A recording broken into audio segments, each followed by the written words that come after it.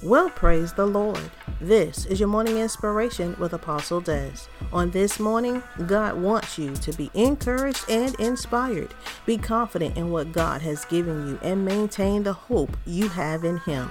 Let Him guide you to your next victory and allow Him to lead you without question. Trust and know that He will never lead you astray. You are in better than good hands when you are in God. He knows what He put inside you, and He knows just what you are capable of. When you have problems with your appliances or other devices, do you not check with the manufacturer?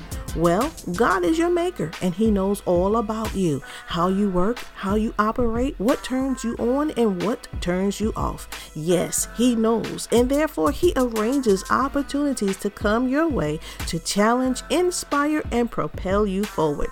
Do not allow negative people and negative thinking to thwart your progress and success. You are more than an overcomer, and if God has chosen you for the task at hand, no one can stop you except you. So on today, stand in the confidence, hope, and faith that God has opened doors for you and that you have been summoned to the table and are about to bask in the bountiful blessings of God.